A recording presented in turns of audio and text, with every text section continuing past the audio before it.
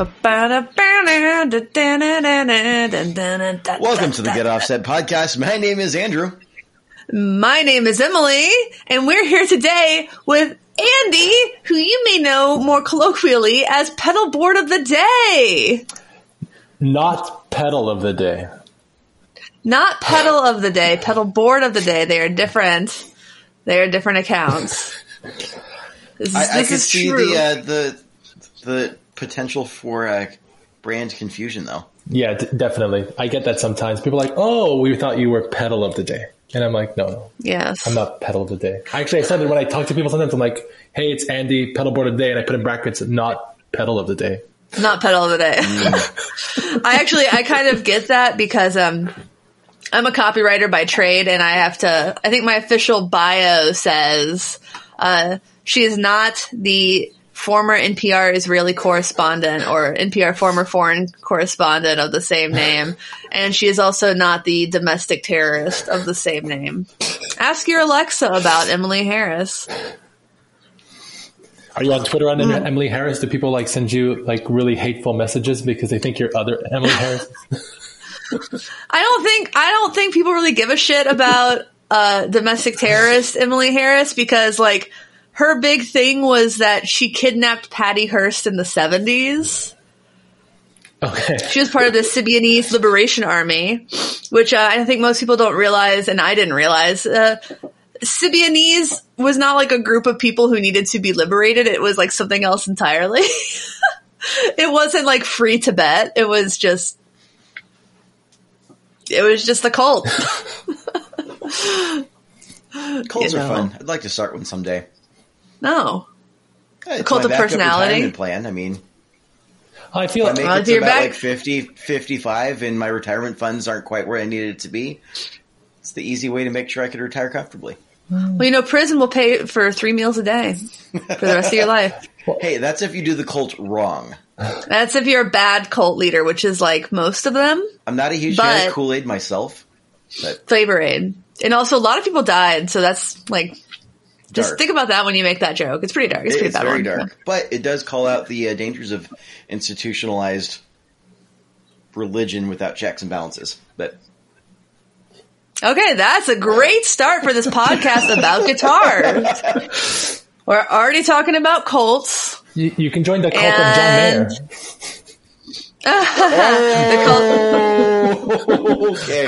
The cult of Silver Sky. Andrew, surely you can see yourself clipping. Surely you can see how that's clipping.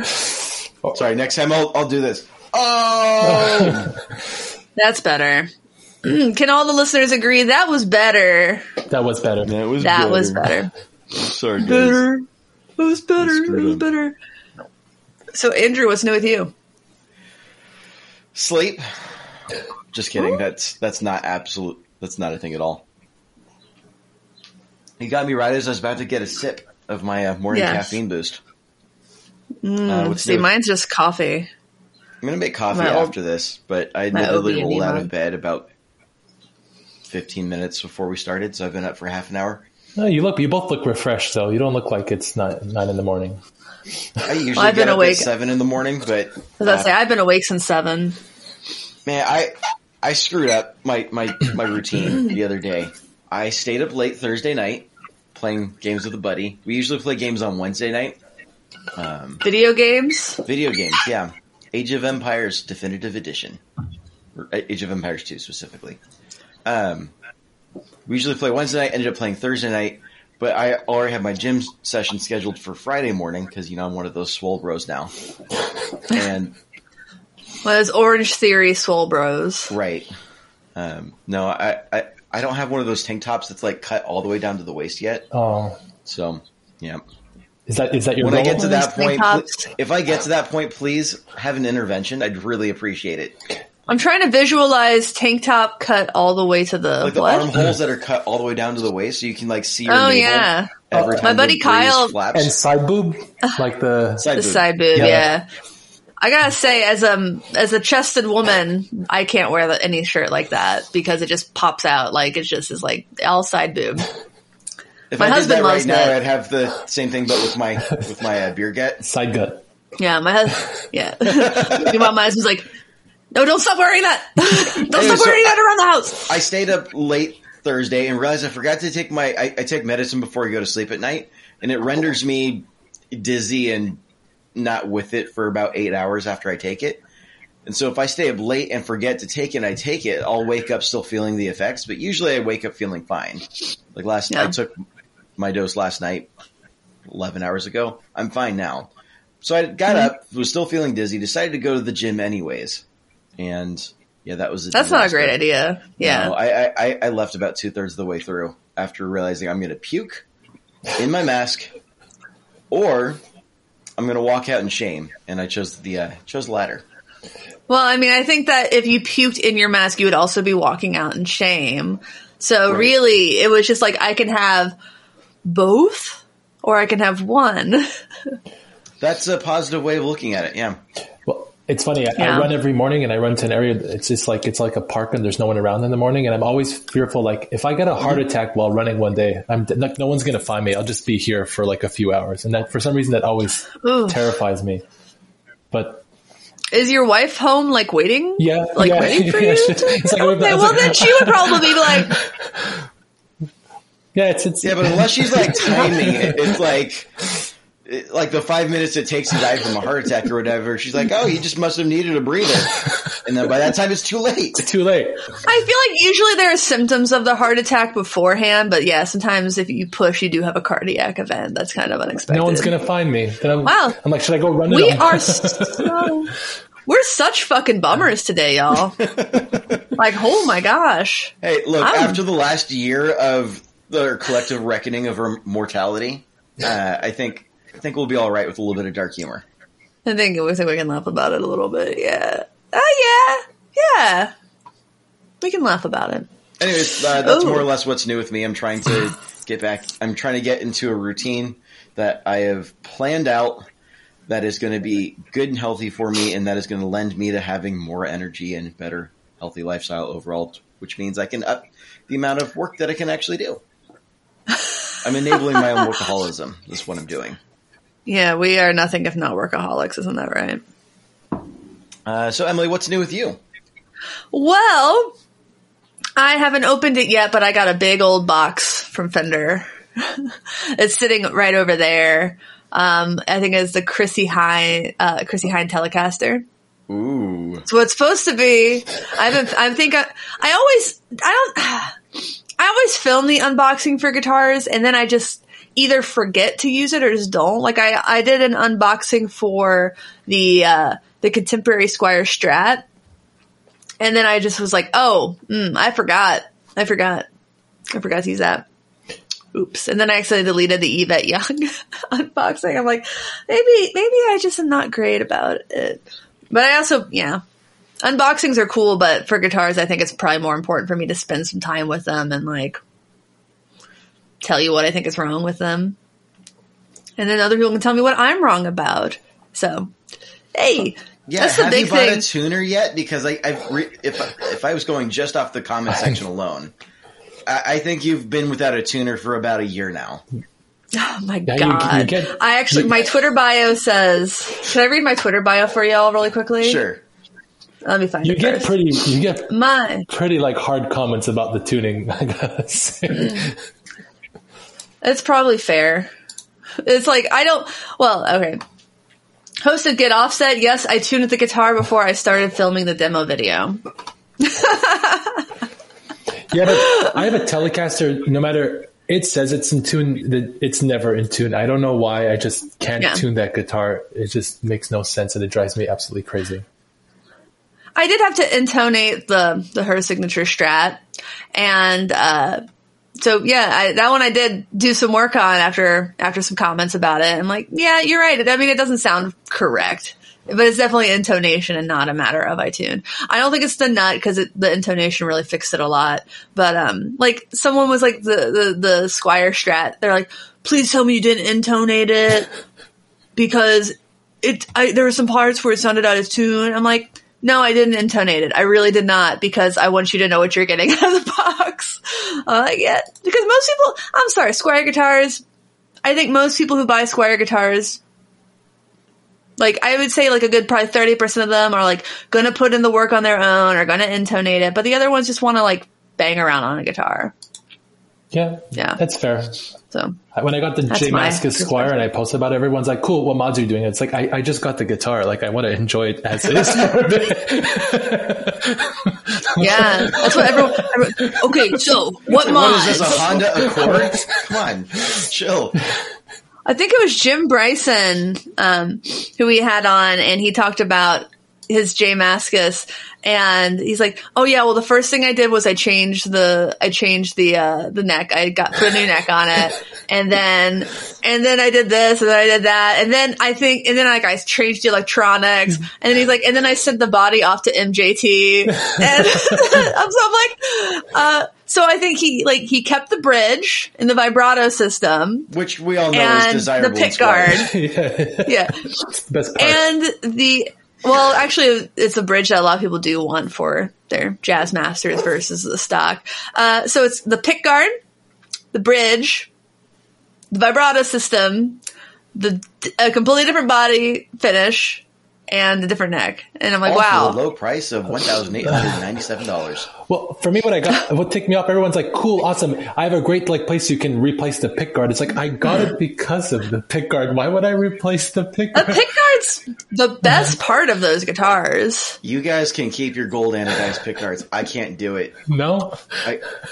Every time, no one's asking you to. If I play fingers, I remember the first time I encountered one, I was so confused because I was in high school, never seen one before. It was on a bass. So I went to go start playing, and my fingernail inevitably like caught when I was playing up on the G string, and the fingernail sound. I'm like, oh my god! I can do I not kidding. I can do nails on a chalkboard. Doesn't bother me. Nails on I don't think I rest pick guard. Ugh.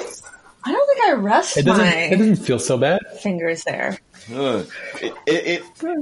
There's something deep inside my soul that just immediately dies. That happens with cotton balls. Even thinking about squeezing a cotton ball gives me like. Oh yeah, I worked with deep. See, I don't get it with cotton balls. But I could see where someone would though.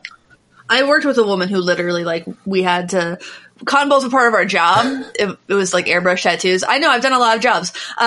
And we had to get like alcohol wipes just for her and to be used when she was working. So like we accommodated her phobia, which I think now looking back at it, I'm like, wow, this company I worked for, they were bad, but they did accommodate a phobia for a teenage girl, which is actually kind of impressive. Now that I think about it. I wish some off-the-counter medicines would stop putting that counter ball in there, because when I open up a counter ball, I'm just like, oh god, I have no choice. I need that. Right? Oh, one of the worst experiences of my life on an airplane is I had bought some ibuprofen or something. I was anticipating having a headache at the airport. It was not alcohol related. I forget why. I think it was just because I didn't say. Anyway, so I go to open it up on the plane, and there's the cotton ball, and I go pick it up, and it is the poop. And everyone's like, what is that? It just looked like smoke. And with all of that air circulating, it just did like a little tornado thing. It was horrifying. Oh. Uh-oh. I'm not sure what to expect right now. So, sorry. I'm not sure what to do with this information. Okay, so as we're recording, it is National Biomusical Instrument Day, and Reverb tweeted, what's at the top of your list? And I said, an Elvis Costello Signature Jazz Master and the Fender Tenortelli. And someone responded to my tweet and said, I have a butterscotch Tenortelli I need to sell maybe the next month or two. I'll keep you in mind if you're interested and can wait a bit. I enjoy your podcast and YouTube. I'm like, oh, yes. There you go. Oh, Marty. If you're listening, Marty, or watching, I'm going to be interested in the next month or two. Oh my gosh. All right. So if it's like, because I think it was like the working. I've really fucked up this episode. I think it was the working class music episode where I pointed out that somebody was selling 3 Tenortellis on Reverb, would not separate, and was asking like $5,000 for them. I don't like that person. I hate people who do. Sorry if any one of your listeners are those type of people, but like we have like Kijiji in Canada, which is like Craigslist, and people are like, "I'm selling my pedals. I'm not individualize them. It's either you give me $3,000 or you get none of them." It's like I only need one. I only need one of what you're selling. People do that here. It drives me nuts. I think there was for a while on Amazon, there were people who were selling like fully loaded pedal boards with like the trendy pedals of the day, including like Chase Bliss stuff. And I always thought that was really niche. I mean, you got to like really find someone who wants all 30 of those pedals, right? Like, or like, I guess not 30, but like 10 or 12. Like people are like, I was about to say 30 pedals for $3,000. I'd be like, yeah, I'll do that. Yeah, no. Is that usually like is that $100 a pedal? Yeah, and none of them are a buffer. I hope they're all analog drive-through, or else someone's going to be really mad. Right. Get the flashbacks like the Gear page in 2010. Oh my god! All right, so what's new with you, Andy? New with me? I mean, what can be really new, or kind of still like where I am? There's kind of still like a curfew in place, and stuff is kind of closed. So, what am I doing? I'm just waiting until next week when all this stuff is lifted where I am. So, hopefully, we can get back to some normal life. You got any nice new gear though? I have a couple I can't show right now, but I'm excited about the ones that are coming out. This launches on June 1st, so I don't know what next week looks like. Oh yeah, okay. Can I just like pull it off the board? Just give me a second. Yeah, as long as it's okay to launch it by June 1st. Well, that's up to the company because sometimes they screw up release dates, but this should be... A note for listeners. I accidentally lied when I told Andy when this episode would be out. I said June 1st. Obviously, it came out a full week earlier, so the pedal he showed us, which is going to be released on the 27th, could not be divulged in this episode. Please check out Pedalboard of the Day. That's Pedalboard of the Day on the 27th to see this really cool new pedal that may or may not have booted a beloved Chase Bliss pedal from Andy's permanent pedal board. Thanks so much. Let's get back to the episode. I am so sorry for being so dumb. Bye. Guys, what's new? There's a baby on the way in 2 months. So, so that's why. Congratulations. I guess I'm going to have to choose between the Nintendo and the guitars. I'll choose the guitars, definitely. I would choose the guitars. And then when the kid gets old enough, Nintendo probably will be some fun stuff. The Switch won't exist anymore. Yeah, well, my husband took out his Game Boy Advance or whatever, and it still worked. He's like, Melissa found her childhood Game Boy Colors last month. I'm like, wait, what? All right. Yeah. I still have one. I still have a Game Boy Color. I still have one in a shoebox somewhere. It's around. I'm scared to look at what they're going for on eBay right now because if we're not gonna play them. I wonder if we could. I don't know. That's a game. I feel like they're not worth much. Like it's like Pokemon cards. They're not worth anything because everyone collected them and everyone kept them. I'm sorry. Pokemon cards are actually worth a lot now. Oh, really? Oh. A Game Boy Color is like $55. Yeah, it's not worth going through the trouble of. That's not even worth. And there's a lot of them. Yeah, there's a lot of them. 3,000 results for Game Boy Color. Speaking of listings, does anyone ever get way too lazy to put a description in a Reverb listing or a Craigslist listing? It's just like, I have the box. Sometimes I just link to a product page or I link to my demo. Like, this is me playing this pedal. I haven't sold on Reverb in quite some time. But when I did, I in the back of my head, it was always I'm a funny guy, line number one. Line number two, if I write a funny caption, I will be able to sell it for more than the lowest price that's currently there. I don't know if that's true. And did it work? Yep. No. I'd like to think I made someone chuckle at some point somewhere, but I think I realized that's when I shouldn't quit my day job for stand-up comedy. No. Although that would be more than just kidding. And tap comedy, but well, you can't hear it, but I actually have the a little drum machine on my Akai and PK Mini Pro.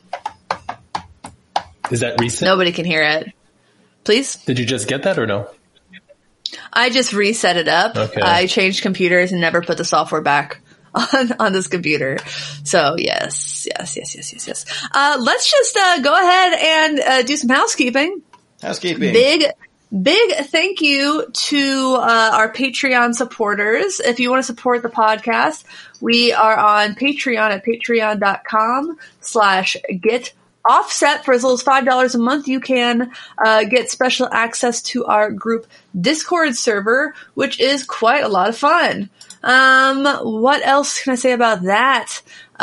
We have a new Patreon supporter. Let me find their name.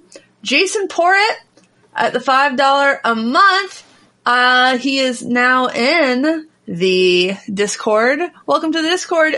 Jason and Brett are the two newest $5 members. And then Jordan Beal at our $1 level. I might have mentioned him last week. Thank you. That's a good deal. Thank you. And thank you. It is a good deal. It's cheaper than the Pedal movie, which apparently was very expensive according to the gear page. So that's a great deal. Oh my gosh.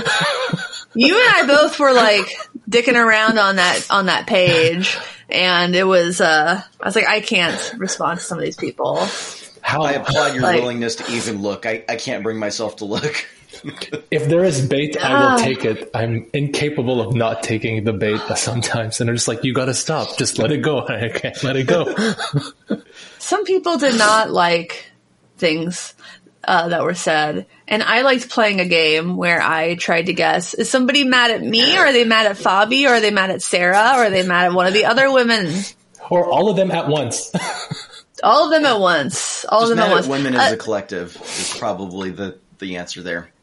One of, the Pedal movie iTunes reviews. I feel like there's they were pretty amazing. I feel like it was one comment away from someone saying like, oh, there's women in this movie. Yeah, I'm not watching it. Like it was. It felt that way.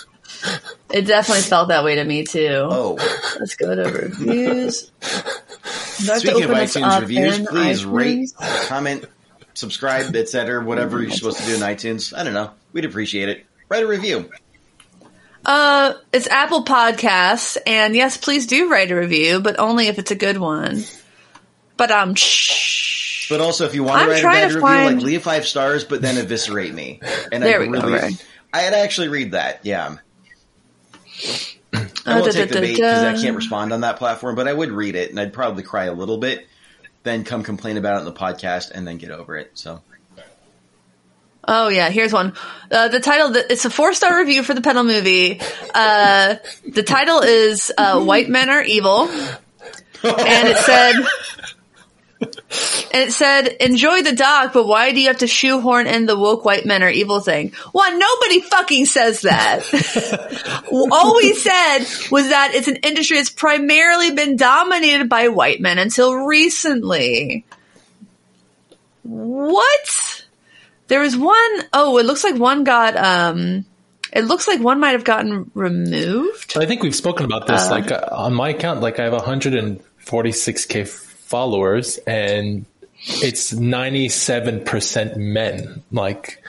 That is well, that's crazy disproportionate. Is that your YouTube? That's the Instagram, and then the YouTube is. Oh, that's pretty bad. My Instagram's a lot better. And then the YouTube is 100%, which is nuts. Oh, that's a lie. You think that's a lie? I've said this before. It is. Yeah. Well, basically, Google guesses your gender based on your interests. Oh. So it's pretty skewed. I could go into Google and, you can actually see what Google thinks about you. I forget exactly. I've done it a couple times. It thinks I'm a dude. I know it thinks Megan L is a dude. We've both done it, is my understanding. I'm sorry if Megan, if you haven't. Let me see. Here's another 4-star review called Good Time. It feels like the criteria for the interview section was must have a lot of YouTube subscriptions, so I don't apply. And be approved by woke folks. It was especially weird to hear the anti-white male bitterness from one guest near the end, which is too bad because to just thoroughly casually throw in a resentful judgment about society without deeper investigation against the vast majority of the aficionado and customer base was a bit of an eye roll. Sort of leaves the viewer feeling like he puts sort of SORT apostrophe VE, so sort have instead of sort of. I've actually never seen that. Sort of leaves the viewer. I've never in my life seen that. And I am now wondering if this is the correct way to say that, but I don't think it is. Communication skills on display here are. Yes. We've now left the guitar pedal realm to discuss the political viewpoint of our customers and the fact that near the end of the film leaves the worst part of the movie as the final taste in the viewer's mouth. Okay, blaming what makes up to 95% of your customer base, which I think most pedal builders know that's not quite true anymore, for what you perceive to be anti-woman minority society while living in society. But you participate in society. I'm very smart. Which also happens. Yes. Got him. You know what this means, Emily? You're ruining the pedal industry. You're just ruining it. I am. The largest opportunity for both women happens to, let's see, society, this is fucking amazing. Society as a whole, as this person says, happens to provide the largest opportunity for both women and minorities on the entire planet. Society provides the most opportunities. What does that mean? What does that mean? All while living in the most luxurious and safest time in human history.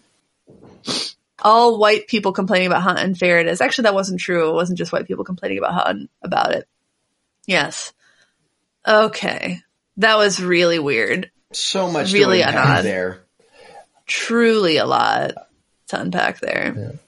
I just don't get the jump from this is a 2-hour pedal movie talking about pedals, and there's like a 5-minute bit about how people feel about the industry, and then that just sets people off and they just get so angry about, something that's, I wouldn't say it's not innocuous, but like it is innocuous in the sense that there's just people expressing how they feel about the industry and in the way it is. And it's then it offends other people who are just like, well, how dare you feel that way? Now you're offending how I feel about the pedal industry, which I don't think is the case. Right. This is so strange. And then I don't get the whole white men are evil thing. I've never said that. I'm married to a white man. Oh, wait, is that bad logic? Also, the movie was 90% white men. So how? It was. What kind of message is this movie sending now? Yes. That's actually something that I watched most of it with Melissa, and she's like, wow, it's a lot of white dudes. And kind of going through the earlier years, I'm sitting here okay, well, yes, but also some of the artists that they're quoting and speaking to are not just in the category of white men. And so I'm wondering if the engineering aspect of it that was necessary was a skill set that was only attainable under certain circumstances, such as being able to serve in a particular British military world or have enough money to go to school, etc. Have all these things. That's definitely valid. And though there have always been women in music, there's also the case of a lot of those women were more relegated to assembly line stuff. So it's always involved women. Joe Braga, one of our Patreon supporters, found a tone bender, a 1.5 tone bender from the 60s or 70s. And Josh Scott said it was probably assembled by a woman in Italy, because that's who there was also always this idea that because women had generally smaller hands than men, we are often more talented at things that are tactical, that involve fine motor skills. So that's things like assembling pedal boards, things like winding pickups. That's why some of the most sought after guitar pickups in the world are wound by women, including Fender very famously, and MJ at Seymour Duncan are just two examples of that. But there have always been women in music. It's just we haven't always been the people who were the figureheads of the company. And that's I think that's an important distinction to make. And that's why I think it was so important that they were able to talk to Fran. So So basically, I'm going to get a ton of hateful messages after this podcast, right? Like, oh yes. Yes. Actually, we don't get too many. I haven't even looked at our iTunes reviews in a while. Have you, Andrew? I haven't, no. Which I I don't think we've probably gotten shouldn't one say out loud anywhere. after I just told people that I would read their hateful iTunes reviews. But I'm the one who reads them and like, should I protect Andrew from seeing what somebody said about him? no, so I think, because I'm thinking through, like, I don't think we get a lot of hateful messages. I think we get the occasional, like, it's usually someone who's like, oh, like, you're pretty good for a girl. Do you want lessons? wow. Or here's something that you could have done better. Yeah, I've gotten that one a couple times. There's been a couple that have gone to like the are you sure you want to read this message bin in Instagram that have, I usually don't spend a lot of time reading the messages on the Instagram since that's mostly Emily's domain, but I do cruise through sometimes. And if I notice that there's been a message that hasn't been touched in like 3 or 4 days, I'm like, oh, I know this is going to be good because Emily's just ignored it. It's that bad. So I'll go and read it. I'll get a kick out of it and then I'll delete it. If I've noticed like the same name in that bin for like 3 or 4 days. Yeah, you're like, oh man, Emily did not want to deal with this. I just no. And what's funny is I just delete the porn ones right away, and then I just leave the ones that I find like annoying, like the Instagram butt models and stuff. Like I just delete those.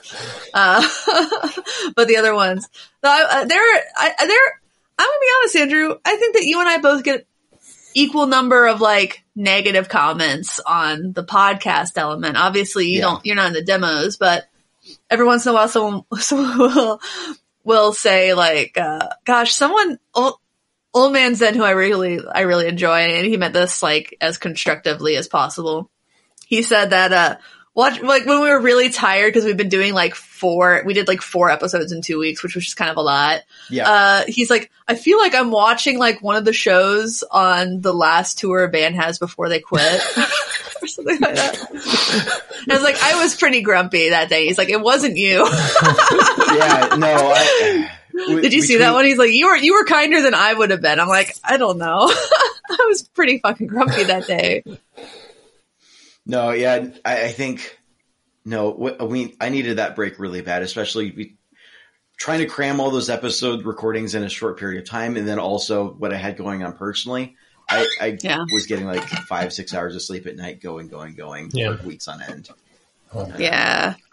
I'm doing a lot better now. So like when I say like what's new with me, and I say like sleep, and I like kind of joke, but I'm also kind of serious. Like I'm in a much better place right now than I was even 3-4 weeks ago. Yeah, same. I thought that break was great. Can we talk about our sponsor though? Yeah. Sorry, I don't mean to be rude. Whoa, that was a really great segue because our sponsor this week is Rude Tech, based out of Nashville, Tennessee. Their newest pedal is the 3 Muff 14. It is 3 Russian big muffs in the same box, the black, green, and Civil War, with the traditional sustain, tone, and volume controls with some extra fun things. What I especially love is this tone bypass toggle. Gives it a much more open SoCal sound. And you also have the mid drive, which will be placed after the fuzz circuit. It's optional, and I think it really mellows things out a lot. And I think it's just really, truly a stellar pedal. Like I'm so impressed by this fuzz. This is definitely like if you think you don't like big muffs, like give this guy a try. Because if you don't like this, then you probably just don't like fuzz at all. I definitely, the first thing I would do plugging in that pedal is turning that red knob all the way up. That's definitely what I would do. That's good. What does the red knob do? I don't know. Let's turn it all the way up. Let's find it. To infinity and beyond. Honestly, any drive pedal or with pedal with a tone knob, I turn the tone knob 100%. That's the first thing I do when I turn on. Oh my God. I think I watched a demo, and I'm not going to name names, but I think somebody did that on a demo of a pedal that otherwise I think sounds really good. And then their demo was like, I'm like, I don't know what's wrong. Another thing from Jesse from Rude Tech does is, it's this confusing because this is, a pedal called the Ain't Afraid. It's a one knob fuzz. I actually bought this one as a kit. Jesse sells it as a kit. Ain't Afraid was Jesse Zazu from the band Those Darlings. She had cancer, and she had a very public battle with it. And she had famously made in some shirts that said "Ain't Afraid" on them, as in not ain't afraid of cancer, ain't afraid of dying. And so he made this in honor of her. Goes to a great cause. So over the course of a couple live soldering sessions, and if you think that you don't like soldering, wait until you do it in front of internet strangers. And then you go to plug it in at the end of the video and you realize you fucked up the input jack and it didn't work. But I got it working. I fixed that one thing. Easy peasy. And it's a really nice sounding little fuzz box. So I think they're like $80. So if you can't quite make the investment on the 3MUF 14, this is really good. Jesse put together a great video showing the assembly, which I thought was very helpful. And yeah, really, really neat. Really recommend it. Check out Rudetech. Let me get the actual URL. I'm so prepared. Rudetech.com. I agree with everything that was just said. Good. Oh, they're $75. The kit's $75. That's really good. That's pretty good. Yeah. And it was the first time I put together a pedal from a kit where the PCB board, it had like a little foot switch board, so I didn't have to like take all the little like ends and do that because they already had a little circuit board just for the switch, and I really board. Yeah, really That's appreciated that. So clean. Very, very much easier than what I've ever had to do before. Like, all the parts, the resistors that you snipped, you got to keep them because you're going to have to solder. I'm like, fart. I don't want to do that. Actually, when the pandemic started, I got way more people asking me like, hey, have you ever done any kit stuff with kit pedals? I think a lot of people didn't have much to do and wanted a hobby. Oh, yes. People love their hobbies. God bless. Cool. So I think that's good for the sponsor spot. Alrighty. I hope Jesse agrees. So yeah, now let's talk to Andy, because Andy, you're usually anonymous. I don't think a lot of people have seen your face. No. This is, I think... It's a great face. Why don't you hide this face? I'm a very shy person. Very, very shy. Actually, no, that's not true. I'm very online shy. In person, I'm not shy. I don't know what it is. As soon as the camera goes up and I get to hear my own voice, I'm just like, oh God. Yeah, no, I had to get past that when I started putting myself in demos. I'll never get past it. I get so stiff, even the way I speak. I'm very animated in person, and then as soon as if I do a live stream on Instagram, I'll still sound like I'm terrified. It's awkward. It's definitely something that you have to get used to, and I think a lot of people don't understand how hard it is to talk into a camera. Also, yeah. I was just going to say it's difficult, and it's not the sort of thing that you can just take a checklist of okay, do these things and you're all good to go. It's no, it takes practice. Yeah. And I still don't like listening to myself either. And we've been doing the show for 2.5, almost 3 years now. Yeah. I think that since I'm the one that edits and I do the watch parties and I did the listening threads, I just got past it a lot faster. I also, I did an EP in college. I had to kind of it's hard and it sucks, but you really have to listen to your voice and know how it works, and what its strengths and weaknesses are. Otherwise you're just never you're never going to advance. No.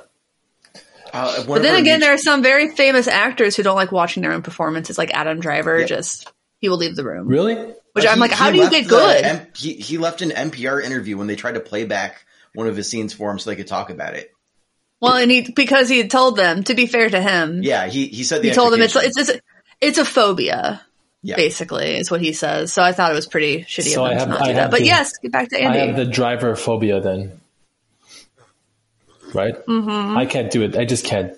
The that's definitely, but I did it for you. I mean, it's not so bad, to be honest. Let's say you're doing it right now, and I think you're doing a really great job. I did, I'm not going to plug, I did a different podcast last year. I won't plug another competitor, but no. You can plug it. I did the Guitar Knobs podcast. So I think that was like an easy, like, icebreaker. So that was just voice. Now this is voice and video. Maybe next but to be honest, it's also like, it's just so much work. I don't know how you do it. Like, I feel like it's just an extra layer of work to start showing yourself and then filming yourself and editing. So I try to keep it small because maybe you share it. I feel like musicians are also semi-lazy sometimes. Dude, like one of the reasons I started like with the podcast, I didn't have myself in the demos at all. I'm like, because I can just do it in pajamas without makeup, without like making sure I look good. And honestly, I had to start putting myself in the demos because I'm not doing like the amazing like compositional stuff like that Megan Ellen and Slakowski are doing. Yeah. And like, yeah, they can get away with it. I'd love to see their beautiful faces more though. But that's also like, I think like my art, like my photography or like cinematography skills are so limited. So I just kind of try to keep it as simple as possible because I just don't know what the hell I'm doing, to be honest. Yeah. No, you have to learn so much to start doing this, to just start doing demos. Like you have to be not only a musician, you have to be technical enough to understand the pedal, which is its own thing. Then you have to be technical enough to understand how to work cameras. And then you have to learn like an editing software, and they're all a little bit different. And then you have to like watch other demos, notice what they're doing and be like, oh, yeah, there's string noise in my demos. How do I get rid of that? No, but I think we've had this conversation a few times, and it's just kind of like, I get a lot of people asking me like, how do I start? I'm like, it's a lot of time and it's a lot of learning. And, like it's little stuff. I remember when I started, I would put text, but I would leave the text up for like a second and a half. And it's like, it's like all these like weird mistakes, and then finding like, how many seconds should a text block stay up? And it's like all these depends on the text block. Yeah, so it's all these little things, but it is a lot of work. Like you said, I mean, I don't even do anything intricate, and it takes me a few dozen hours to get something in between learning the pedal, writing for the pedal, making mistakes, refilming, because I think like it often happens where I don't read the manual sometimes. And then I realize during editing that I have to refilm the demo. The knob does nothing, but I've been turning it all video because I don't have this switch on. So yeah. To be fair, we were talking about before we started recording. Andy and I were talking about like a 3 knob, like overdrives. And I was talking about how like the litigator, I had not realized that I'm like, it's a 3 knob Marshall blues breaker type of like, it's a blues breaker. Like I got this. And then I go to turn one of the knobs and I'm just kind of like, this makes a noise when you turn it. I just really powered through the demo, and then at the end, I just like ruined my whole fucking take. I was like, I can't release this. And then I just like stopped filming. And then I reached out to Dan, and he's like, from Spun Loud, he's like, it's supposed to do that. I'm like, yeah, maybe and then I find the manual because it was in the box. It was just like a card. I guess I probably wasn't even sure if it was a manual, because sometimes I don't even get one. And I was like, ow, it does say so right there. But a lot of the other stuff that happens that you don't realize, and sometimes it's a pain in the ass, is like in the room, because I'll play with my amp, and let's say I'll have like a reverb and I'll have the mix fairly high, because in the room you don't hear the kind of effect as much. But then when you listen to the recording after, it's like, whoa, this is like overwhelming. I got to re-record to make sure I don't like keep the mix knob too high in the demo. It's like, it's little stuff like that, but it takes time. It's not just a matter of like, I'm just going to pull up my camera and start filming type of thing. Another thing I do is I'll sometimes plug my in-ears directly into the Iridium because I can get a louder signal to my ears than I can from my Focusrite. And the Iridium headphone out jack also has a high ground noise. It has that loud noise. Andrew, do you know what I'm talking about? Yep. Yeah. And then I'm like, is this in the video? I think it was a Squier Strat one I did. And I was like, oh, you can really hear like how much noisier it is in these positions, because it's not traditional like 1 through 5 switch. It's a little bit different. Mm-hmm. Like the 1 position's like a humbucker, and then the 3 position's a humbucker, and then the 2 is the middle. It's like, it doesn't make it's not normal. And I could hear it really well in my ears, and I go back to edit the video. I'm like, it's not that noisy. Yep. Yeah. You're like, oh, okay. Well, I was complaining about the noise and you can barely hear it. So normally it's the other way around. someone else is complaining about the noise, and I'm like, I think it's fine. Yeah, it's just but it's a lot of work. I get a lot of those, like, how long does it take and stuff like that. It's even like the startup. I think we've said, like, everyone starts like with their own pedals type of thing, and it takes a while to build. Everybody wants to know how to get, like, how do you get the free pedals? I'm like, but they're not free. You spend a lot of money, but they're not free. They're not free. I mean, it's a lot of work that goes into it, right? I mean, it's free if, like, I don't know, I get a pedal. I don't know. It's not free. I mean, there's labor involved on the other side. I mean, between editing, and I think like 60 Cycle Hum was talking about it, like how many hours he puts into like a single video edit, and it's a lot. It's a lot. It is because you have to, like you said, learn the pedal. Right, you write for the pedal. A lot of people do. I tend to just pick things that are more consistent. And filming and editing, it's 10 hours. Yeah, and then when you're doing it for like if you're just doing it for straight trade for $230 pedal, you can do the math of like what the minimum wage of your labor is there pretty easily, and then you add a fee on top of that, and it makes it a little bit better. But yeah, no, definitely, it's a lot of work.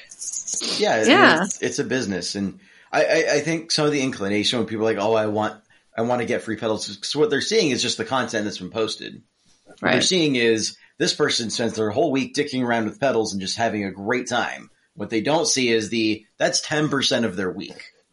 Exactly. The other 90% of the week is in front of a Mac, sipping on coffee, clicking and going, does this thumbnail look good?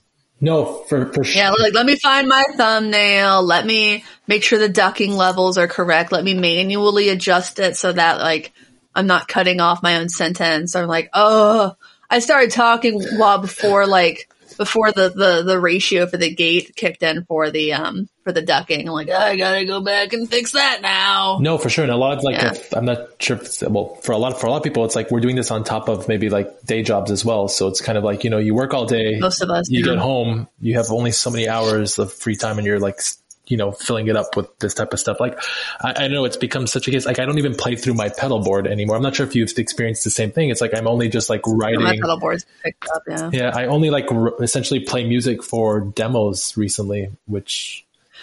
Yeah, and that's a bummer. I'm like trying to record something like just for me, for the first time in a long time. And, I might film that whole process, but it's just not what I've been able to do. I was talking and we have this big group chat with a bunch of other demo artists. I'm like, I can't tell you the last time I read a book. It was obviously Kathy Valentine's book now that I think about it, because I read it for the podcast. It was a great book. Everyone should read Kathy Valentine's book. Also, congratulations, Kathy, for the Go-Go's finally getting into the Rock and Roll Hall of Fame. Despite one former Rolling Stone editor's best efforts to keep them out. No, yeah. but definitely. And I find like, I'm not sure if you've experienced this also, but I feel like for the longest time now, I'm like writing very short pieces just for, the setup of my demos. And then I try to go back and like, okay, I'm going to write for me. And it's like, I've forgotten how to write like lengthier pieces, how to, make a song structure. Cause like your brain is not, it's not in that mindset. It's just like into like 5 to 10 second loops or 20-second loops. And it's like, and writing regularly is a struggle after, and yeah, I've had some success pulling those snippets, like things I would write for, when She Shreds one riff a day before I started doing demos was a huge boon and like making me play and write more. Yeah. So I was able to pull a lot from that into actual songs I was working on. But like even my EP that I have, Self-Objectification with No Remorse, which you can get on, iTunes and streaming. It's a lot of short songs. But at the same time, I think that's fine. I also grew up listening to Guided by Voices, so I don't really give a shit about long songs. I was playing guitar with one woman, and I don't think this woman had a single song that was under 5 minutes long, and I was like, these are long. These are really long songs, girl. Like, I don't think they need to be this long. I don't think, and they were all like ballads. I'm like, it's a lot. It's a lot of the same thing. Well, like I grew up listening to metal. It's weird because I listened to a lot of metal younger, and it's like for me, it's like a song is like 6 to 7 minutes, you know.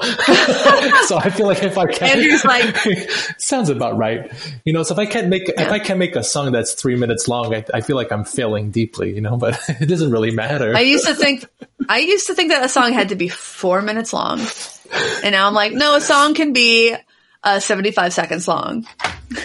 Actually, you know, some of those songs are really like there's like a Taiko song that's like I think it's like a minute and 35 seconds or maybe just under 2. I'm like, can this be a longer song? And I just like loop it, but there's something like that leaves you wanting, but that's like what's great about the song also. But you want people to want more, right? Yeah. Like if I opened a Tidal and went to B1000 by Guided by Voices, it would be like a bunch of short songs that are just bangers, like Game of Pricks. Oh, that's a great song. Kicker of Elves is a great song. These are real song titles. Andrew's like, I'm bored. Yeah. They have one song that is over 3 minutes long on this record, and the rest, one's only 32 seconds. One's Demons Are Real is 48 seconds. Demons Are Real. Yes. The younger me would have loved. Have y'all not listened to Guided by Voices? Y'all. No, I don't know. I don't know if anyone's experienced this, but like I feel like for whatever reason, the easier access to music, like streaming the services, has made it harder for me to find something new. You know, the idea like it's so accessible, but I just lean on everything I already know. Like, yeah. No, that is a thing. It's just really. I don't know if you feel this way too, Andrew. Like, how do you find new stuff to listen to? I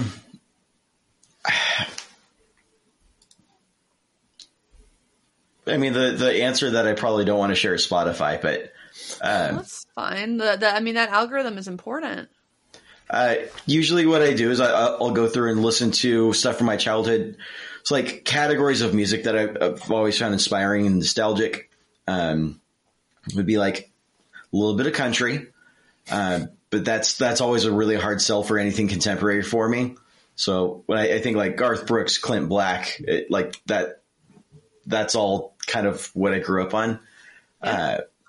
So I'm not sure I'm going to be able to get into something else there, but pop punk, metal, alternative rock, kind of those three categories are where I tend to lean into. And so what I'll do is I'll go look for a playlist and start looking for, if I'm trying to seek out something new, I'll look for a band that I don't recognize in those playlists, go hit the rabbit hole and decide if I like them or not.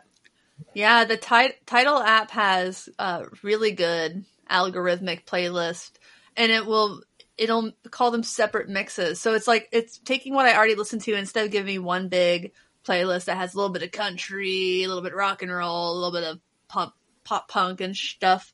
It'll make like different ones. So it's like, oh, you listened to a lot of like Maren Morris last week. Here's some other, and Casey Musgraves. You listened to a bunch of country, so here's a country playlist.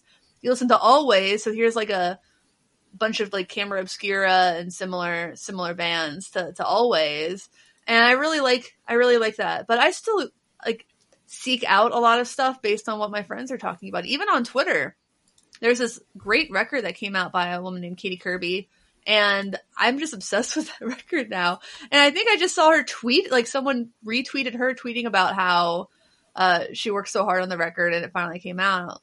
And I'm like, yeah, I guess I'm going to listen to that because she seems really proud of it. And it's great. I love that record. I'm a little bit embarrassed to say how I find new music. I don't know if it's embarrassing, but you know that guy, Anthony Fantano? Do you ever watch his YouTube stuff? That the bald dude, he's like he's always reviewing. He's a bit too intense. Sometimes I find him kind of, I won't say more now, but yeah, it's I forget what it's even called. I just know it's like, it's on my subscription, so it comes up. I don't even know what his YouTube account is called, but it's just Anthony Fantano, and he reviews everything and anything. And I just check out anything that like has an 8.0 and above, because I feel like if he's not liking it, then it's like, why am I going to like it? The Needle really Drop is his channel. The Needle Drop, yeah, that's it. I can already tell he's intense. Like I got like 5 seconds of that trailer, and he's like, ah. That's a lot of review my band. Review. How's my pedal Sunday board? Crush. Sunday Crush. Oh yeah. So I know we want to talk a little bit about the Instagram account. I would call it a curated collection of pedal boards. How did that start? I don't know. To be honest, I don't remember quite. I just remember just be like, I like pedal boards. I was like looking a lot of like in the hashtags. I'm like, oh, cool. You know, it'd be cool if I would just thought if I would share people's board, we could just start having a conversation about boards in general. And then it kind of, I didn't expect it to be anything more than like just a few people. And then it just exploded very quickly. And I'm not even sure why. Like, it's just, I don't know. From my perspective, it's like everyone's like asking me stuff. And from my perspective, it's just like, I'm just reposting pictures, right? And, but people love it. It makes people stay to like have their pedal board feature. It's so nice. I know, and I kind of feel bad because it's way bigger than I can manage myself. So I get like 100 messages a day, and I just can't go through all of them. And there's only 365 days in a year, right? So I can only pick so many and answer so many. I just feel bad because I know it makes people's days, and I just some people just will never hear from me, and I feel bad about it. Yeah, but you gotta like take the reins on your own time, because that's our most valuable asset as humans is our time that we have, because it's one of the few like completely limited resources.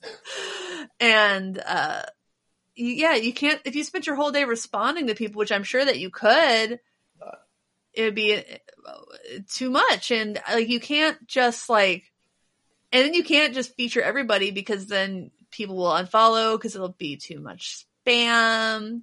It's a very fine line. It defeats the purpose like of the day. It's one a day. Yeah. Occasionally. Just one. Occasionally two. By the way, I loved Andrew's like hair thing before. His hair is just flipping. While he's having trouble with his IEMs. Yeah, so after we came back, it was like way quiet. The output from Zencastr is way quieter. And so there was a couple points where like, I think I understood what was just said, but it was like just quiet enough for me not to get it. And so I adjusted a couple of settings, and now I literally have the output volume from my PC maxed out to 100% everywhere I can find it. And you guys still sound a little quiet, so I don't. Yeah, I can see my waves and know that I came back quieter also. It's pretty frustrating, but I don't know if it's like the input or the overall output volume, but here, let me back off the microphone here.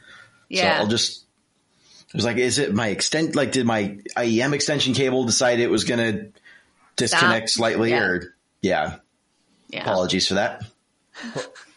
All good. We were just talking about pedalboards. No, but aggregators, and that Instagram refuses to verify you. Yeah, that's they actually, because I request a verification, which I don't know.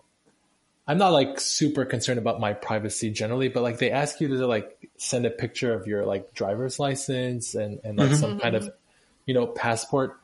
And I'm like, okay, for me, it's kind of worth it to give this information, like a photo, if I can get that blue check mark.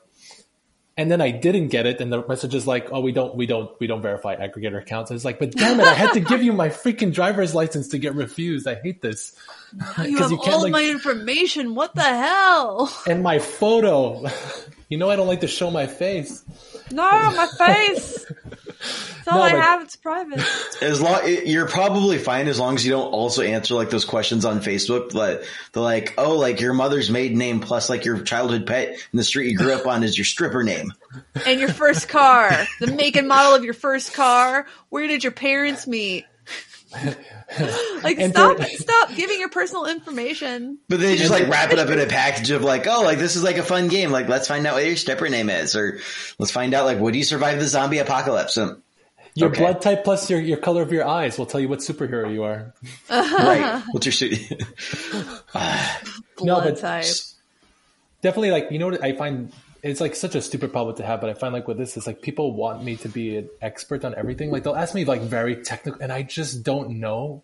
And then it's like, if I tell them I don't know, like, am I ruining the whole like theater of like, yeah.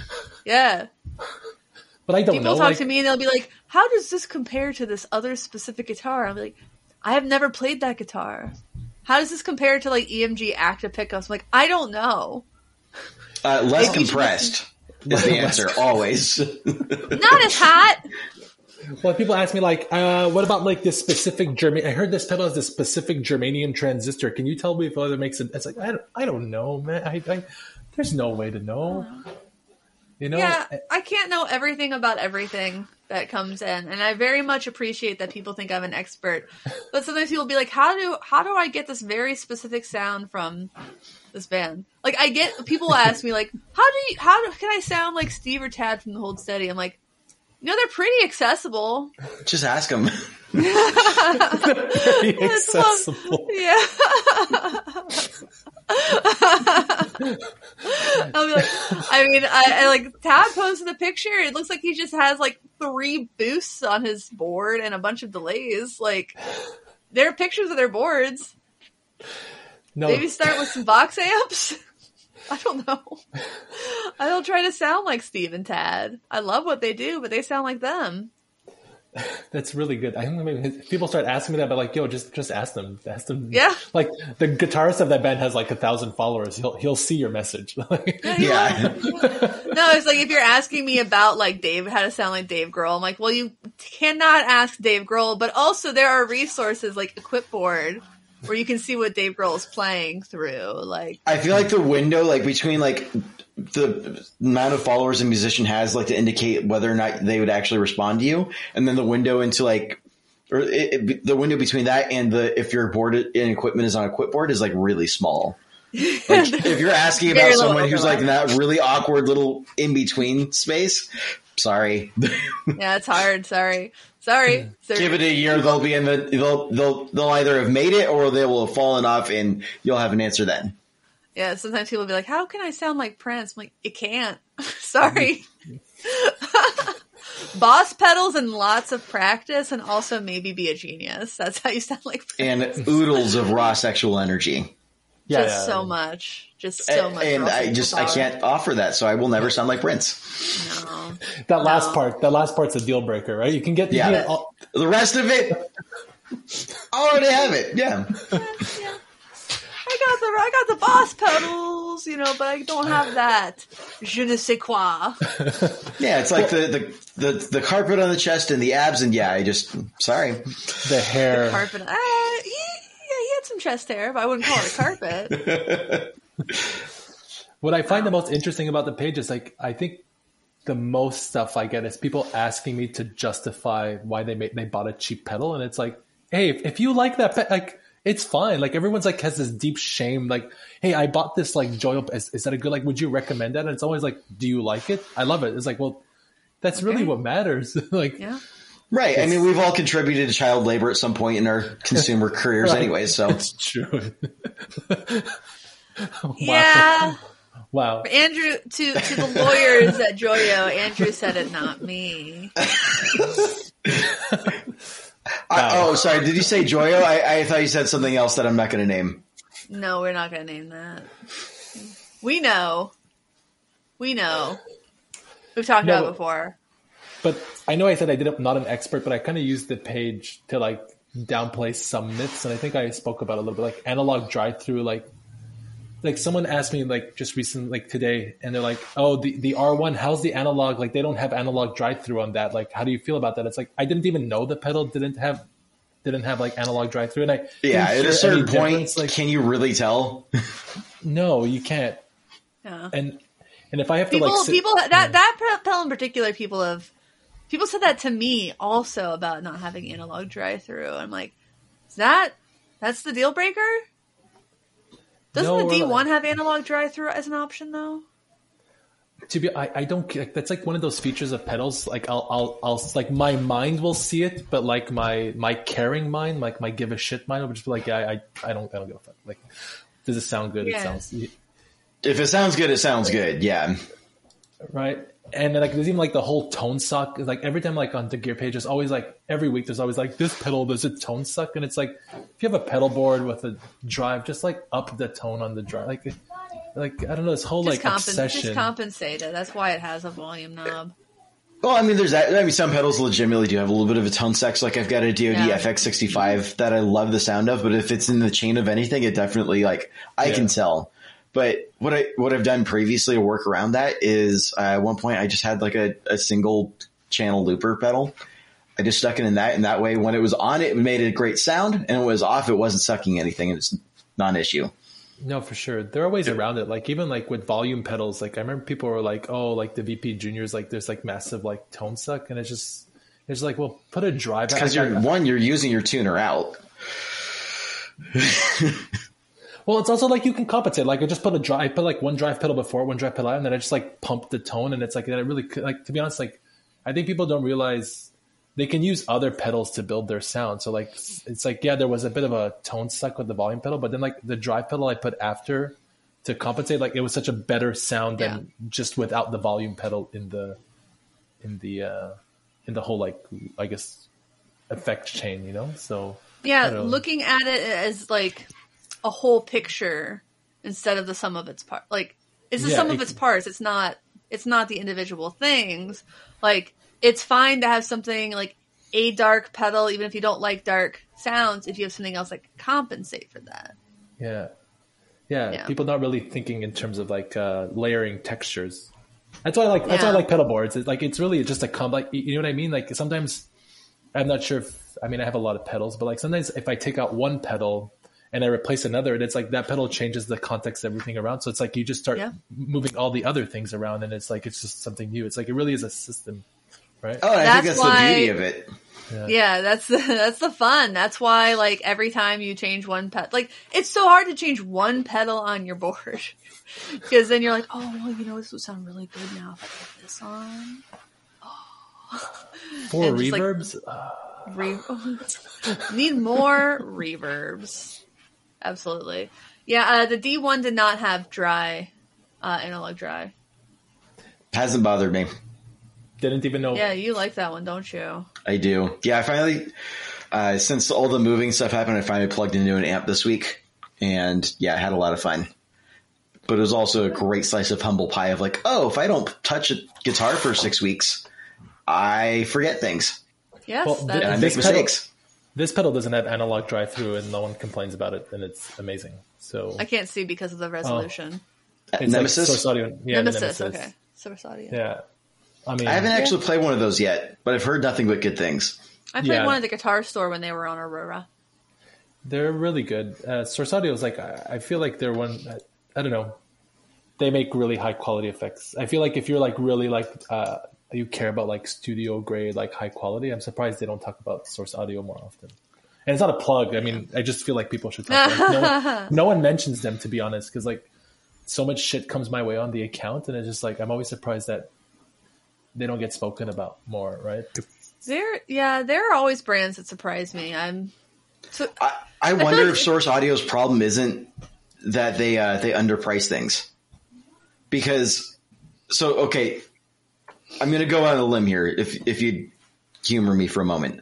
So Source Audio stuff clocks in like underneath where Strymon or Maris, or even I think they fall under even GFI these days for some of their higher end stuff. The Nemesis delay is $300, and the D1 isn't that $400? The D1? Honestly, don't know off the top of my head, but the impression I get from moderating the worship group that I moderate is a lot of folks will post like, hey, which delay reverb combo is going to be best for worship? Which we can argue about why that's a terrible question another day. And they'll just post a bunch of stuff. So like, it's like a Night Sky and a Volante, and then a Big Sky and a Timeline, and just kind of going down the line of like all of the heavy hitter, like classic combos. And then there's the Source Audio Nemesis. And I'm looking at this going, dude, you're playing 3 songs a week. That's way more than what you'll ever need. And it's going to sound just as good as everything else. If we're being really honest, it's just going to be, it's what algorithms do you want is what it's really going to come down to. But the sense I get is like, oh, these other brands are king for X, Y, and Z. And I can't help but find myself wondering, is there a sense of like, oh, I didn't spend enough money? And there's the whole like, to an extent, for some people, pedalboards is like a look at how cool I am. Yeah, that's right. That's my board. You jealous? I think there's kind of that dynamic going on, and the Source Audio stuff with a price tag alone doesn't quite have that sexy factor for to stroke people's egos, which I'm totally okay with. It looks to me a little, I mean, it doesn't have the same aesthetic personality that I think a lot of people also want. I don't want to say it looks like a Boss pedal, and I think this is probably bad. It's bad for them that there are brands like Joyo that put out stuff that looks not dissimilar. Yeah, I don't know. The Nemesis Delay is $300. That's the same price as the D1. A lot more algorithms, but I look at it and I think, like I have the DD200, and I bet it can do a lot of this, if not all of it. The cool thing about this is the app that they have. So they have like a user app on your phone. And sorry, I have cat hair behind this. I'm just going to throw it out right now because it was. I've got cat hair all over my jacket. You're fine. So yeah, the algorithm, they have like an app, and you can like it's like live, like you edit on the app and it edits on this, and then they have like the community of stuff. So that's the only thing that the DD200 would be lacking. But like but the DD200 is also $50 less expensive. Yeah. And the impression I get from the Source Audio, like the app ecosystem, is it's what TC Electronic wanted Tone Print to turn into, and just could never really actualize thanks to its acquisition to another larger company that didn't lean into that as much. I would say I need to reread the manual on the DD200 because I'm doing something wrong with that pedal lately. I'm glad you spoke about like the $50 less expensive. I'm not sure if you've seen this like phenomenon on the gear page where people are complaining about pedal prices as though like the only thing that costs money in a pedal is like the parts that go in it. Like as though people don't have like overhead and salaries. Like $20 worth of parts, and then like Big Ear sold $20 worth of parts, and it was like people be like, "What does it build? What does it build?" And Grant would be like, "You didn't pay me to take the time to develop something. You didn't pay me to take the time to do marketing and brand development to get it into your hands and distribution and all the other things that go into it." Yeah, you didn't pay me you paid me for $20 worth of parts. Yep. And you can do the rest yourself. I think a couple people did think something, or they said they were going to. I'm not sure if anybody ever actually did. There's no PCB. It's just parts. Yeah, but what's nice? It's like, it's nice that you can make it, but like, it's not that nobody can make it, but it's like, it's also you're paying for someone else making it, right? Like, I don't know. It's just like this weird concept of like, if I can make it for $20, that's what it should count. It's like, that's great for you, but like, this person needs to eat. Their employees need to eat. They need some benefits. Yeah. And people treat content creation the same exact way as well. Yeah, that's true. And we were talking about that earlier, but like this took me 2 hours to build. I'm sure I could get it in less than an hour after I make a bunch, but like at Seattle's minimum wage, that's at least $30 worth of labor plus. And minimum wage really should be for unskilled labor. Yeah. And this is like, soldering is skilled labor, albeit people who can solder. And for that matter, people who can weld. Welding is one of the least lucrative trades, I learned lately. Also, like, DSP, like coders are premium. Like it's a lot of money to hire a coder. Oh, like, yeah. It's not... Finding a software dev is not cheap. Yeah, but it is interesting when people are like, "Oh, it's just $20 worth of parts," as if the point of a business isn't to turn a profit. Well, it's okay. So if it's $20 worth of parts, I'll sell it to you for $50, or at least $40 to make my margins, reasonable. And like Andrew was saying, people do treat content creation the same way. Like, I'm a writer, and some people I've pitched articles to value that, and some people just want free content, and they will publish it on their website. And before you ever talk money or edits or anything like that, and then you send them an email that says, "What the fuck? Why did you publish this? Did you think you were getting this for free?" I guess, and I learned a valuable lesson to not send a draft without also sending an invoice. I think it's like art in general, right? Like I just feel like the concept, like even like pedals, like it's kind of it's a build, but it's like an art, like it's a design from someone's mind, and it's I feel like art, whether it's like painting, drawing, craft, like writing, it's like music. People think like it's like it doesn't like there's no investment in there, so it should be free type of thing. But it's and like, also that you love it. You should do it for the love of it. No, that's hobbies. Even then, like.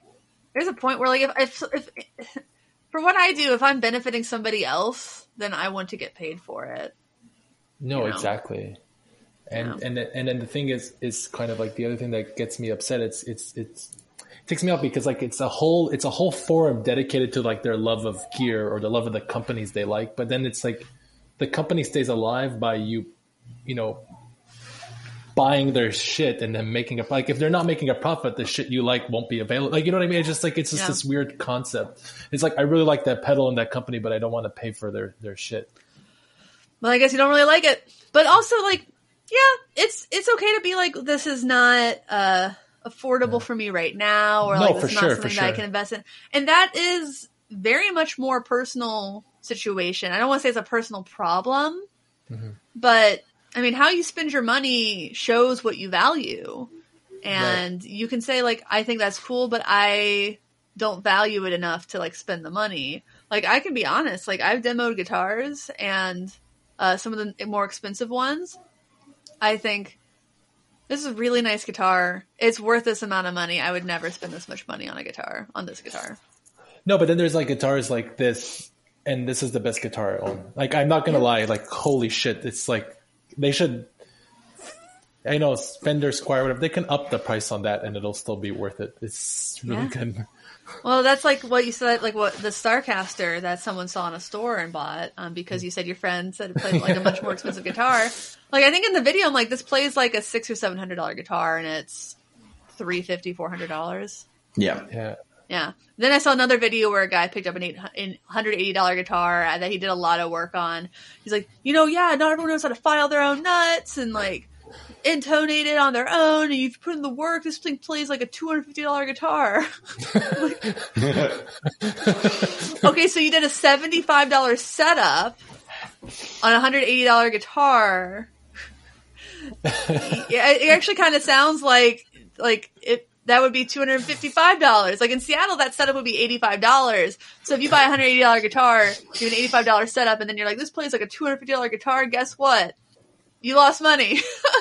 Yep. Like it plays like a lesser guitar. Okay. Then what you've invested in it. I'm like, why would you brag about that? I don't know, man. Yeah, for sure. But you're right. Like you have to think like some people want more expensive stuff. Not everyone can afford it. But like I think like the pedal niche, like there's enough range of prices that you can find something that sounds good for what you can afford. Like I'm just gonna be honest, like not to promo Joyo too much, but like you want an Iridium, you can't afford it, but you want Iridium just for like a Fender type of sound. I mean the Joyo American sound is $30 and it's fantastic. So it sounds great. Sorry, I had one for a while. It does the job. It does, yeah. And that's the kind of thing, because, like, it's probably also, like, a point of where you are in your life. Like, if your budget for that kind of sound is under $100, then you're probably not making a lot of money from your music, or that's just not where you want to spend your money. So, like, if you're a professional, like, yeah, you can probably get by on playing, like, a $250 guitar or use Squier.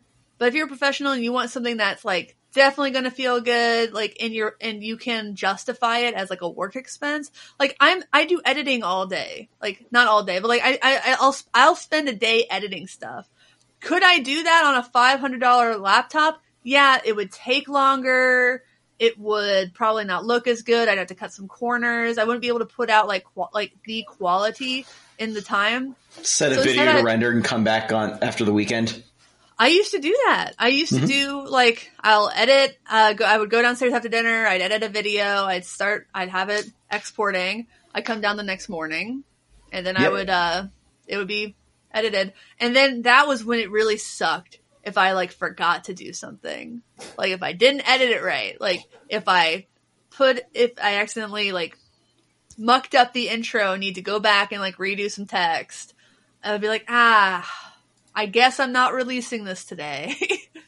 That's actually my life. My laptop sucks to render stuff, and sometimes I forget to like change because like I'll use old videos with like the templates and just change the text in them. Right. But then I'll forget to do the titles, and it's like 5 hours of rendering, and it's like, oh fuck, I left the old fucking title in the video. Like, Jesus. this is not the R1. This is something different. Fuck. Yeah. No, I've been there. But so that's the other kind of thing. Like, there's a difference between gets the job done and is like acceptable audiophile quality. But then like maybe you're a lo-fi person, maybe you're like a William Berger type, and you want to do the lo-fi. In that case, then you probably don't want like the fanciest stuff, like the amp with the most headroom and the crystallis cleans. You probably want something a little weird, or you want to spend actually I think they're about $1,000 right now if you want to get the Chase Bliss Generation Loss on Reverb. Fuck. There's a part of me like kind of thinking through all this, like it's a double-edged sword in terms of like the ego that people have when it comes to brands and not being willing to accept like, look, dude, you've got $500, you're going to get $500 worth of gear. Sorry, you're not going to get studio grade professional equipment. No, but and that's okay. So there's a part of me like wants like that. People like just admit it. There's an ego death there. We're all happy and just you're okay with whatever gear you can afford. But there's the other part of me is like, well, the flip side is that there's brands that really that rely on that marketing. I don't know if rely is a fair word, but like there's an element where like the marketing you're paying for a brand name, they've worked hard to build that up, and it's working. So yeah, well, you can look at things like the Chase Bliss Automatone series, and like I've played some streaming gigs with the Preamp Mark II. I don't think I would play like a club gig with it. So like now that shows are going to come back, I'm going to change my pedal board and take it off and use it as a studio tool, probably mostly. Like I'm afraid for it if I'm playing like a dingy club. You should get the fader cover, the fader lid. And before you do that, read the Gear Page thread about the fader lid. Oh man. I don't know if you want to read that one, but maybe you. No, I don't. Well, I do not. One thing I do want to say, I've noticed the people who complain most about the price of pedal boards, I always go look at their Instagram profile, and invariably they always have like 3 Les Pauls, or like it's like, well, you have like $8,000 worth of guitars, but like the $2,000 pedal board, it's the same guitar, but it's the $2,000 pedal board that's unacceptable. You know, like I don't know. You know, like I had people complain about like the Chase Bliss $900, but they buy like a $5,000 guitar, like, you know, like boutique guitars. Like, well, that's just not how you want to spend your money, and that's cool. It's like, I remember I talked about the simplicity of my board, and my pedal board has some expensive pedals on it, including my amp, which, so like my amp really skewed, like that had the Milkman, really skewed the whole price of the board overall, by a lot. And then I look at it, I'm like, yeah, that's what all that stuff would retail for, but that's not what I paid for it. No, it's true. Is, you know, but like I remember, I was like, yeah, sometimes simple stuff is really expensive. That's the case with like designer jewelry. It's a case with a lot of designer fashion. Like you want jeans that have a weird pattern on them, $25 all day. If you just want like a nice pair of jeans that doesn't have a pattern on it. Jay Cross has entered the chat. Oh gosh. Every time, okay, so a lot of people don't know. Jay Cross from the Guitar Nerds podcast,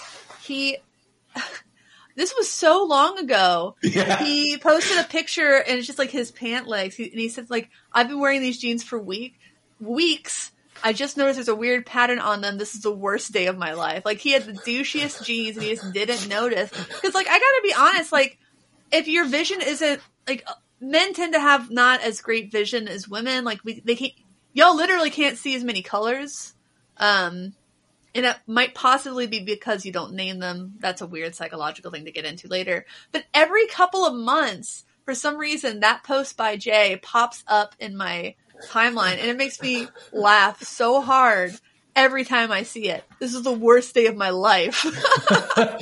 Well, it happened. I had bought a pair of jeans, and like after like months, I realized, wait, there's a shine on these jeans. How the hell? How haven't I noticed this? It was like, it's not just like it was a shine. It was like like a waxed finish. I'm like, holy crap, I don't want this.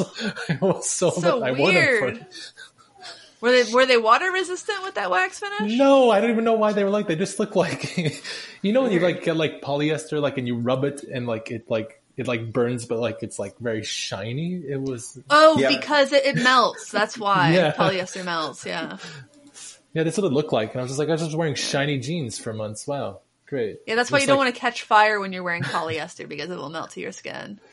Oh, sweet dreams, everybody. Well, just to be clear, I want everyone to know, like, I'm not saying more expensive pedals are better or you should feel bad about buying cheap pedals. Like, I would buy like a Boss DS1 every day of the week and OD3 every day of the week. Like, I'm just going to be honest. It's just, you know, it's really cool to see what people can come up with and these pricier pedals. But like, I think that if you can't have fun with cheap pedals, you're probably just not a very fun person. I'll agree with that. Harsh, but fair. I can't imagine somebody coming at me for saying that, but it's kind of like saying if you can't enjoy like a dive bar every once in a while, like, I don't know, it's just probably not my I think maybe it's like if you can enjoy the cheap pedal because it's cheap. Yeah. Yeah. You can say, oh, you know, this doesn't do all the things I want to do, but if you can't have a little bit of fun with some limitations, that's another thing. Cheap pedals often have like those limitations you have to be creative to work around, and that really stretches your brain muscles. Like, that's cool. That's like we talk about you should always have one pedal on your board that you have no idea how to use. Yeah, something that's too weird, doesn't fit into the genre you're playing, just forces you to, in between sets, you're like, I wonder if I did XYZ, if this would work. I'm going to admit something. Anything with an envelope filter, I don't know how to use those pedals. Like, I feel like anything that's like dynamic. You need to put an envelope filter on your board this week. Yeah. I think that's the thing I struggle most with the Enzo, like the whole like envelope control. It's like I suck at envelope controlled effects. Yeah, that's just like very small adjustments until you get it just right. Cool. Well, we've actually been recording for a really long time. Yeah, this is a long episode. I talk a lot. No, that was actually really fun too. It was fun to actually like have an episode that was very much about talking about gear. It's like, sir, this is a podcast. Yes. You're supposed to do that. Yes, you're supposed to talk. Every guests say that all the time. Like, sorry, I talk. I'm like, no, it's why we want you on the podcast.